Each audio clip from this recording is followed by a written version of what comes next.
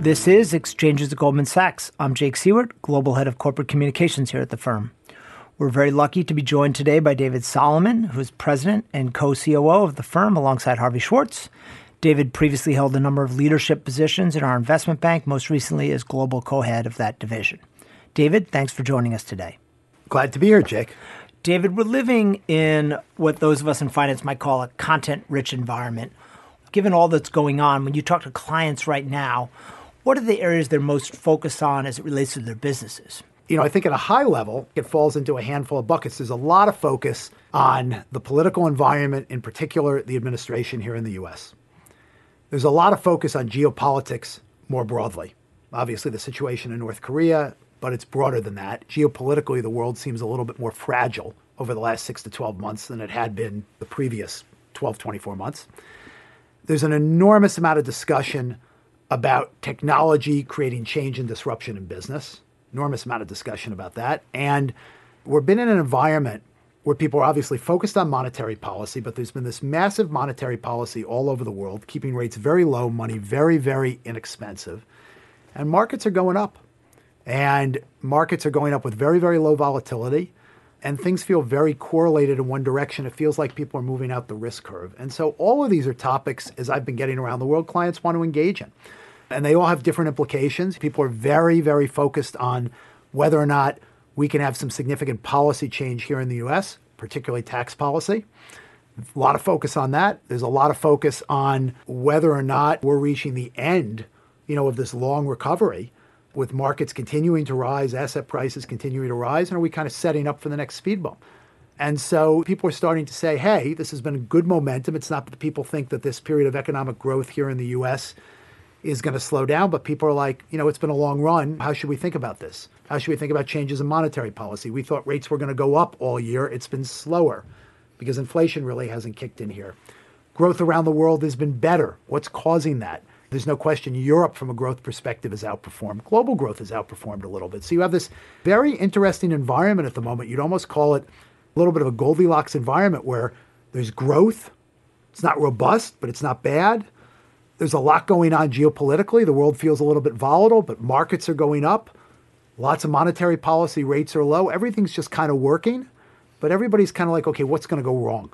And so clients really want to engage on where there's risk in the system, where they should be concerned, how they should think about it's going to affect them. And, all these things play a role in that in one way, shape, or form.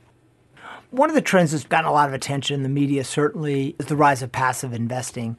We've historically been more of an active money manager through our investment management division, and many of our clients also have that type of a business. They're active managers.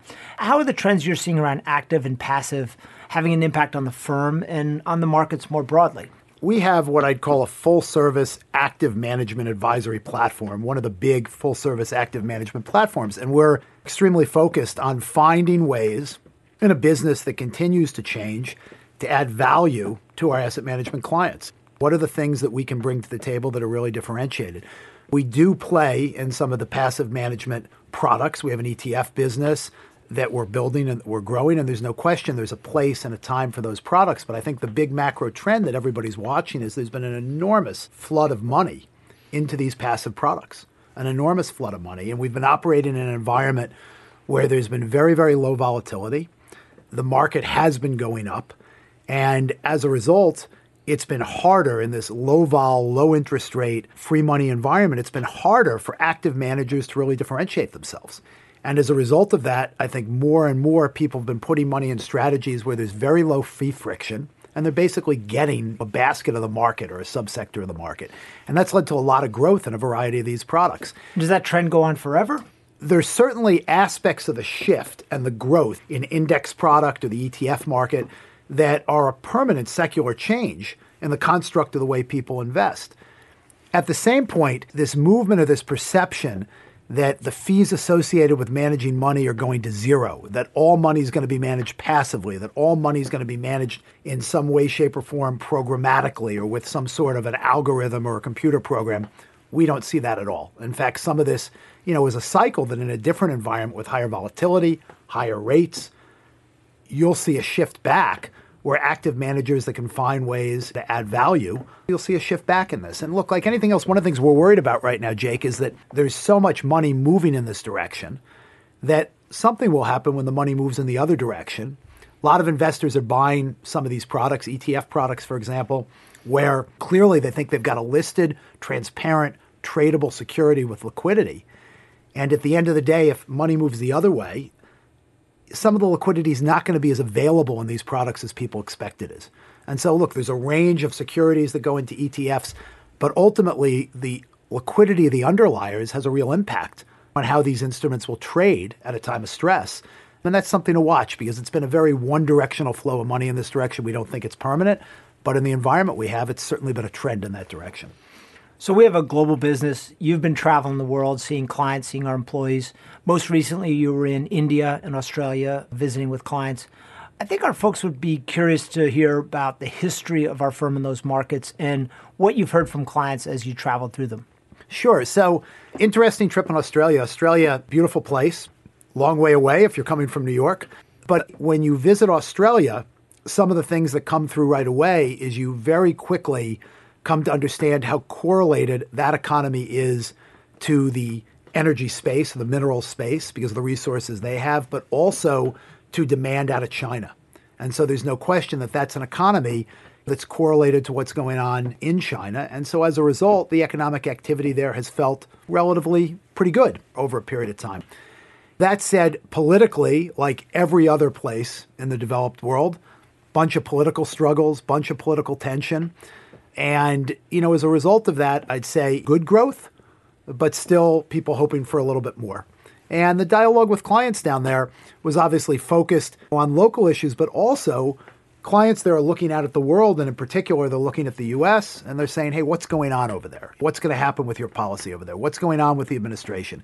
We rely on the U.S. for certain things. We have questions about what's happening there right now, and that creates a little bit of caution, a little bit of uncertainty, and spent a lot of time in those meetings talking about those things. People wanted to really get our perspective on how that might ultimately result in policy shifts in the United States. So India, obviously growing quickly, along with China, by far the world's most dynamic big economies anyway. How do those two fit into the firm's future strategy? India is a very interesting market for us in two contexts. Obviously, we operate a business there. We have a banking business there. We have a sales and trading business there. We also have done a lot of investing in our merchant bank, our clients' capital investing in India. It's been an interesting place to invest capital. We've had a good track record and a number of significant successes there. But from a business perspective in our more traditional businesses, it's been a small market. While there's activity, the client base has been narrow, and it's been hard to really see the kind of activity in that market, this is looking backward historically, that would really get us excited in our traditional client agency, advisory, market-making kind of businesses. Things are changing, and I think it's a very, very interesting time there, and I hadn't been there in a handful of years. But when you come now, there are a couple of things that strike you right away. The first thing that strikes you right away is the demographics of the population and the fact that 50% of the population is 25 years or younger. And so if you step back and you think about the implications of that, the government there needs to work through a set of policies that are really going to drive a lot of job creation. They need to be creating 10 million jobs a year as they go forward to really keep up with the demographic mapping of the population. And there's no question that the Modi government has definitely made some real progress, and there's a lot of momentum behind some fundamental change there and breaking down the bureaucracy and really moving things forward. And so people are optimistic about that, and it feels like they feel like the government can continue to make some substantive change that can be very accretive for the economy. If you then look at its growth, it's actually growing faster than China at the moment with this very positive demographic underpinning. But there's been so little investment in infrastructure that it's such an open kind of white sheet of paper to operate under that the ability to come in with technological solutions and use technology to disrupt, create, and move that economy forward, it's just a place that outside capital from all over the world, private equity, pension money, et cetera, are getting very excited about. And so one of the things that struck me is there's a ton of outside capital kind of gathering there. It's coming from investors. It's coming from the big tech companies because they see the opportunity with this demographic forward and a more constructive government to say, wow, this can really be a place where some interesting things can happen. We're obviously extremely focused on China And we've been investing for a long time and building our business out in China. But I walked away a little bit more optimistic about the business opportunity for us and our clients in India, given the way technology is quickly shifting the landscape there. Now, the second thing about India that's very interesting for us is we have one of our largest offices in Bangalore. We employ about 6,000 people in Bangalore. It's a big tech center. It's a big operations center. We're building a new office. We're building a new office in Bangalore. I got to see the new office, which I would say is about 2/3 done. It looks like it's going to be a fabulous, fabulous campus.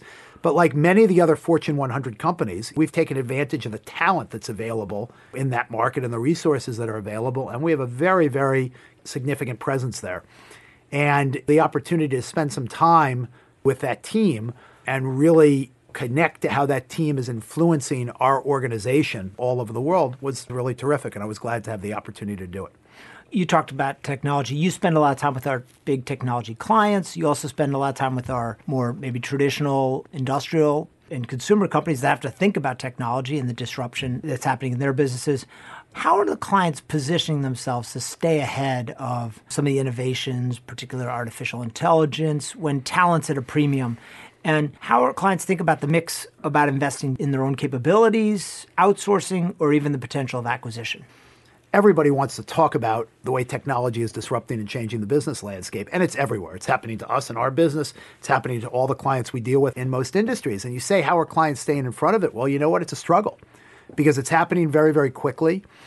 And there's a tendency for people to look at things that are working one way and to just assume we're really moving down the road in that direction. And I just think there's going to be an enormous amount of change. And so one of the things we're advising clients, obviously, you have to be looking into AI. You have to be looking into VR. You have to be thinking about how these things can affect your business, the products, the way you connect with your clients, your customers, the way you leverage your people and your talent to be more effective with your clients and customers. But we're also advising people to stay flexible because the amount of change is going to be very significant. If you look at retail, which is obviously a space where there's just enormous assumption of disruption, still almost 90% of all the shopping people do, they do physically, not online. It's done in stores. It's going to continue to be done in stores. Sure, there's melt in certain businesses, there's erosion in certain places, but it's not a given that this is all going away. And I think some of the emphasis, if you look at the mall companies, people in the United States will talk about how over-retailed we are. But if you actually look at the A-class prime malls, the best malls, they're actually doing pretty well. There's going to be a lot of change. They probably need to invest. They probably need to change their offering. They probably need to use technology more in their offering. But at the same point, I bet that going to a mall, having an experience in a mall is not something that's going away. And there's going to be an evolution around this. You look at Amazon, that obviously was the big disruptor here, but Amazon is building stores. Amazon is acquiring real estate. Amazon is bought some stores. They bought some stores. Well, in the Whole Foods acquisition, they bought a lot of stores. And so it's a complicated matrix of change, but it's going to continue to change. And it's something we're all going to have to watch very, very carefully. You need technology. People talk about technology companies. Someone would say that Uber is a technology company. Uber is a company that's providing a service, and they use technology to deliver that service. Goldman Sachs is providing service, and we use technology to deliver that service. It's very hard to find a business today that doesn't need to have really good technology to be competitive in delivering, manufacturing, connecting, doing the things that business does. Technology is just everywhere, and it's accelerating the pace of change. It's making things more transparent. It's making things happen quicker. It's filling in some of the moats around businesses, makes the world a little bit more competitive. And at the same point, for all of us that have human capital, in our businesses that play a big role in the way our businesses work, you think about us as a professional services business, technology allows our employees, our people, to be more effective with clients, to help clients solve their problems better, faster, quicker. And so we're thinking a lot about how technology really leverages and makes our human capital even more differentiated than it currently is. You've worked on Wall Street now for more than 30 years. How's the finance culture evolved during that time, and how do you think it's going to continue to evolve, or how must it evolve if it's going to remain attractive for the kind of talent we need to hire? Well, I'd just start by saying that I actually haven't physically worked on Wall Street since 1984. My first job, which was at the Irving Trust Company, whose address was number 1 Wall Street. And that is actually the only time in my entire career that I actually physically worked on Wall Street. I've walked around in that neighborhood recently, and it's changed a lot. Yeah. So the first thing I'd say is the neighborhood has There's changed. not that much Wall Street. There's not that much Wall Street and Wall Street anymore. Yeah. You walk around there on a Saturday now. I mean, it used to be deserted. I walk around on a Saturday. Residential It's a thriving neighborhood. residential neighborhood. Actually, a really vibrant neighborhood. But I've worked in finance for 35 years now, and we were talking about this recently together. The change is remarkable. When I started in 1984, the firms were small. A lot of them were private, or some of them were just starting to go public. They were partnerships. The business was primarily a regional business. So if you were at a U.S. firm, it was primarily a regional business. The business was not that complicated. People were not taking a lot of risk. Technology really didn't exist as a tool to help you. So there was tremendous information advantage in everything you did, a lot of paper, a lot of research to get information. Legal pads. Legal pads, lots of legal pads. That green paper that you used to write the numbers down. By the way, this was before Lotus 123, let alone Excel. So it was just a lot of very open space. And so in the context of that, it was extremely, extremely entrepreneurial. And there was an enormous amount of growth because the world was changing quickly and finance was going through globalization that really occurred through the 90s as you went from kind of a local regionalized business to global financial businesses. One of the things that's interesting, what's the same? It's still a pretty entrepreneurial business. A lot of what we do in our business requires people to work very entrepreneurially on teams to find solutions for clients. And that entrepreneurial spirit is still very, very important in this business, in this industry. What's changed is the speed, the information flow, tremendous competition. Scale matters enormously. So back 30 years ago, you could open a small business and it was easy to get a lot of traction. You still can in certain areas have small niche businesses, but scale matters a lot in these businesses. Capital is very, very important. It's a lot of risk that you have to take and you have to manage that risk well. And so these have become much bigger, much more complex, much more global businesses. And to really survive and thrive, you have to operate in a more structured way. But I think to really be successful with your clients and serve your clients well, you have to have a culture of entrepreneurialism and problem solving and openness to change and innovation that I think is still very, very important in finance. And I think that's something that has stayed with finance through all those changes. One of the places where we've struggled and finance has struggled is on the diversity front. I mean, we've made some strides. There's obviously a lot more we have to do. How do you think about that issue of making the firm more diverse and attracting better talent?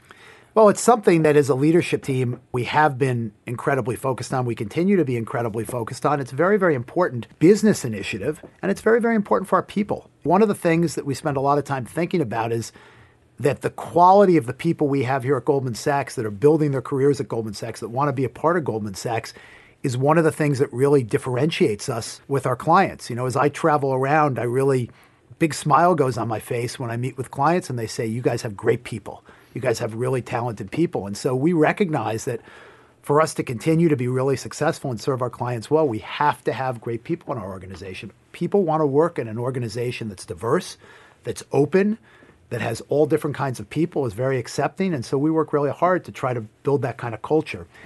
It's not easy, even though we've moved the ball forward, it's not easy to move it forward as quickly as we would like to move it. And so we've started trying to think in a very pragmatic way about how we can continue to increase the diversity of our population all over the world. We hire a lot of people out of school in the first couple of years that they're out of school. We're thinking a lot more about those recruiting processes and how to really get real gender equality, 50-50 in terms of men and women as we're recruiting young people out of school. Thinking a lot about processes to think about the lateral hiring that goes on over the years. There, unlike when you're recruiting from colleges and you have a clearly kind of 50-50 pool of men and women, when you look at lateral hiring, you're hiring more senior people, you don't have that same pool to search from. And so we're thinking about ways that we can be more thoughtful about increasing the diversity of that lateral hiring. It's not just gender, it's also people of color, different ethnicity. And so there's a lot of focus on it. But we believe that you have to have aspirational goals and push the organization, but be practical about taking a long-term approach toward moving forward. And it's not easy, but we're going to continue to focus on it because it's really an imperative for us to be the kind of human capital organization that we want to be. There's rightly been a lot of focus recently on the struggle Silicon Valley and the technology industries had with diversity. Do you see a role there for Goldman Sachs to help some of the companies, many of which are important clients of the firm? We were wrestling with this issue, which was a very, very difficult issue, before these companies were founded. And so these companies went from small little entrepreneurial companies, they've become big, big companies very quickly. And now they're very focused on this. But just from a practical, factual perspective, they started getting focused on this 20 years after we did. And so, it's not surprising that we've wrestled with these issues and made progress in certain ways, but they're focused on it. They know that it's right for their business too, and they're going to make progress. You went to a small liberal arts college in New York, Hamilton College. You've remained involved there. What did you take away from your college experience that's helped you get to where you are today? And how did you end up there in the first place? I did go to Hamilton College in upstate New York. I kind of look back now and I applied to a lot of colleges, in the Northeast. I grew up outside of New York City in Westchester County. I grew up in a town called Hartsdale, New York. I kind of wonder now why I didn't apply to school in like California or Southern California or something like that. Yeah. We all kind of look back, but I guess the world was a little bit different then. A lot of people didn't stray as far from home. I grew up and I went to a small public high school. There were about 125 kids in my graduating class. And, I enjoyed that environment. And I thought that if you were going off to college, the concept of going from 125 kids in a class to 450 seemed like a jump to something that was meaningfully bigger, going from 125 to 2,000 or 3,000. Or 10 or 20,000. Or 10 or 20,000. Yeah. I mean, it just seemed like I wanted to continue to be in that kind of environment. So I found my way to Hamilton. It was a great experience. I had a great 4 years there. And there were certain things about Hamilton and its curriculum that I think really stuck with me. And I've been involved on the board at Hamilton for the last 20 years. And I've spent a lot of time, feel very, very fondly about the school. One of my two daughters attended Hamilton, which was a real treat for me. Hamilton always emphasized communication as a real core tenet of its curriculum, written communication and oral communication. One of the requirements of every student that goes to Hamilton is they have to take public speaking as a freshman. And when I kind of look back and think about things that have helped me along the way in my career, communication is super, super important. And Hamilton gave me a basis for both thinking and communicating that I think has helped a lot, in the context of the way my career meandered. Now, I had no idea that I was going to be in finance and I'd be 30-some years later sitting talking to you about finance as that kind of career. But I kind of stumbled into it. I got a job at a commercial bank. I mentioned Irving Trust. Back in the 80s, they had these training programs. You graduated, you went, they gave you a salary, and you basically went to graduate school at the bank for a year. You went to classes Monday through Friday. They had business school professors that would come, and you worked for kind of 11 months in that kind of environment. Then they placed you into the bank. I learned a bunch that rooted me in kind of credit and credit analysis, which I think was helpful later in my career. And I was applying to business school when I got a job at Drexel Burnham. And when I got to Drexel, and there were a lot of things about Drexel that were great, and there were obviously a lot of things about Drexel that didn't really work. I learned lessons on both sides. But there was an energy there and an openness to really go be entrepreneurial and work with clients that really got me excited. I was selling commercial paper, and then I was selling high yield bonds. I was trading certain products, and I really got excited about the ability I had to either impact clients or impact transactions. And it really got me fired up about finance. And I found myself starting to really throw myself into it with more passion and more energy. I started reading more, started really getting excited about what I was doing. And that really kind of got me hooked and in. And at that point, I realized this is kind of a career for me. I'm really going to spend some time and try to figure this out. There's a lot of specialization today, and a lot of people go into college and get very niche-y very fast. What advice would you give today to the liberal arts major who's thinking about their career? Whether it's finance or it's whatever you want to do, there are certain things that I think if you're a liberal arts major, you should really consider in the context of your education. And first is communication skills. Take public speaking. Take some writing classes. Think about how you can develop communication skills because it'll help you in anything that you do.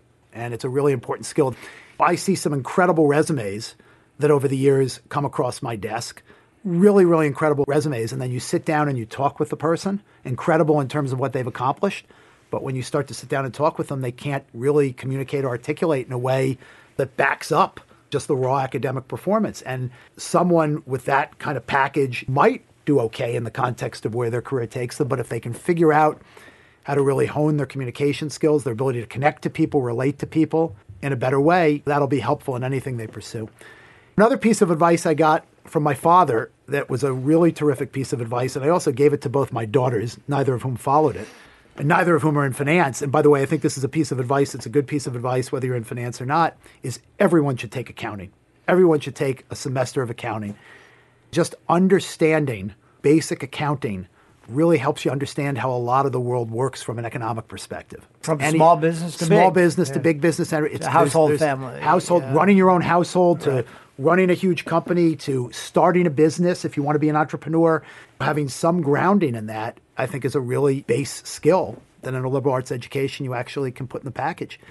And then next, I'd say you're going to school, study some things that you're interested in or you're passionate about, because it'll round you out, it'll make you more interesting. And when you dig into things that you have some passion about or some interest in, you go a little deeper, you work a little bit harder, and so take some time to enjoy it. I mean, I'd love to go back to college. Unfortunately, not available at the moment. Wasted on the young. Right? Wasted on the young. But those are three things I'd throw out. I know they're high-level things, but going to college is a development experience.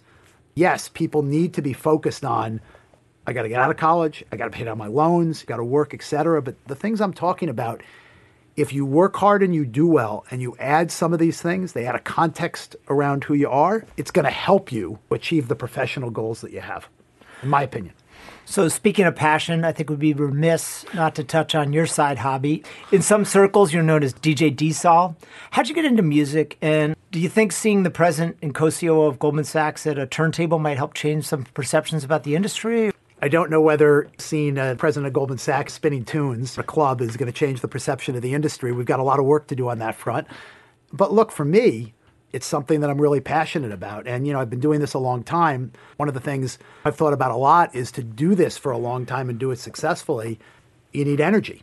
And it's a marathon. It's not a sprint. And so if you can't find a way to have passions and pursue those passions and mix them into your professional life and your personal life in some way, shape, or form, it's just harder to have the energy to keep on doing this and to keep moving forward professionally. And by the way, it's not just our business. The world is extremely competitive.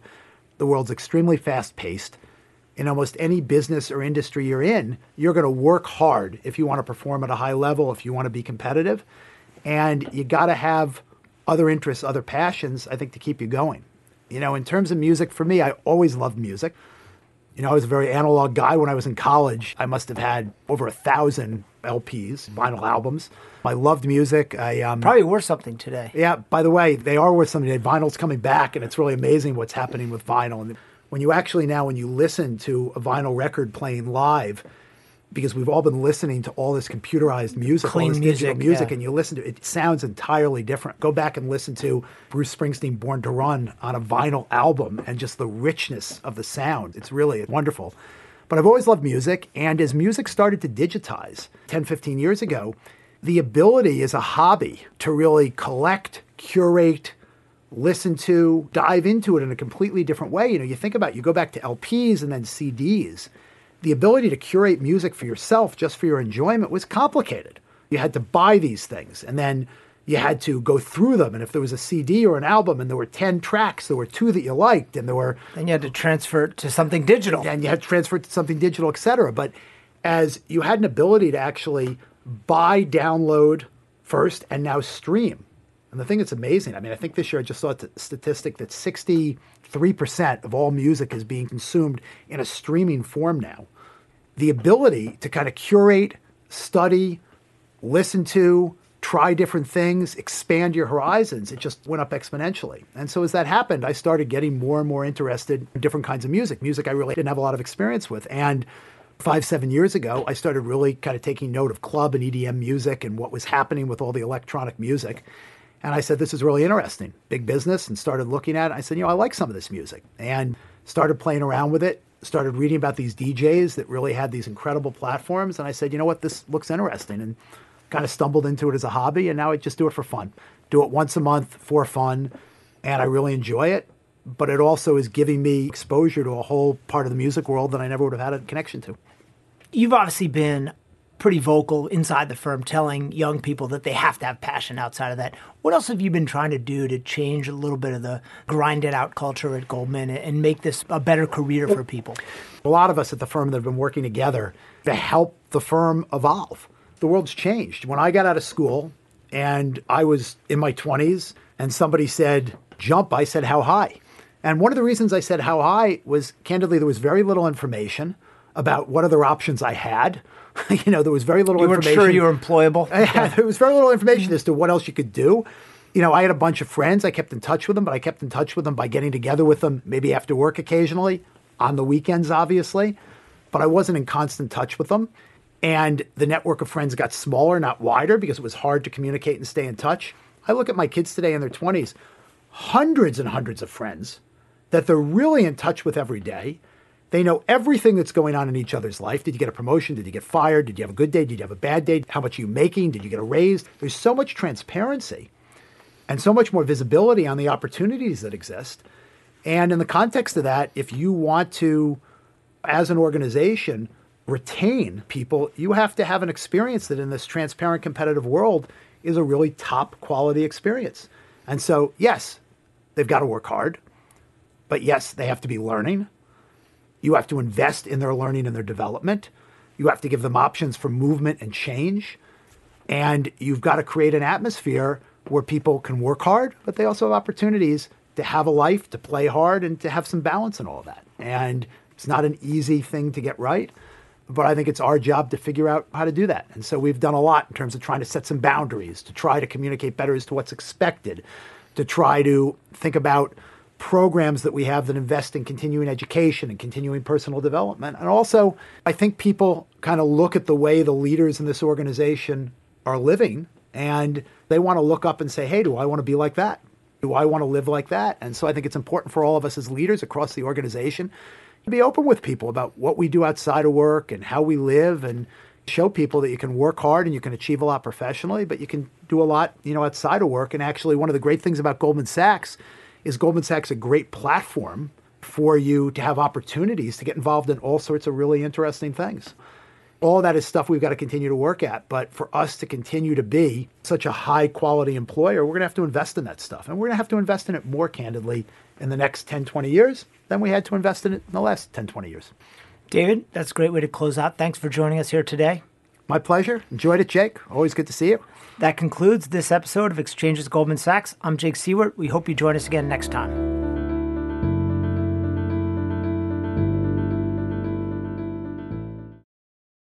This podcast was recorded on September 7th, 2017.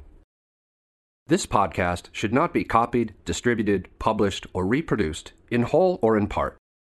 The information contained in this podcast is not financial research, nor a product of Goldman Sachs Global Investment Research.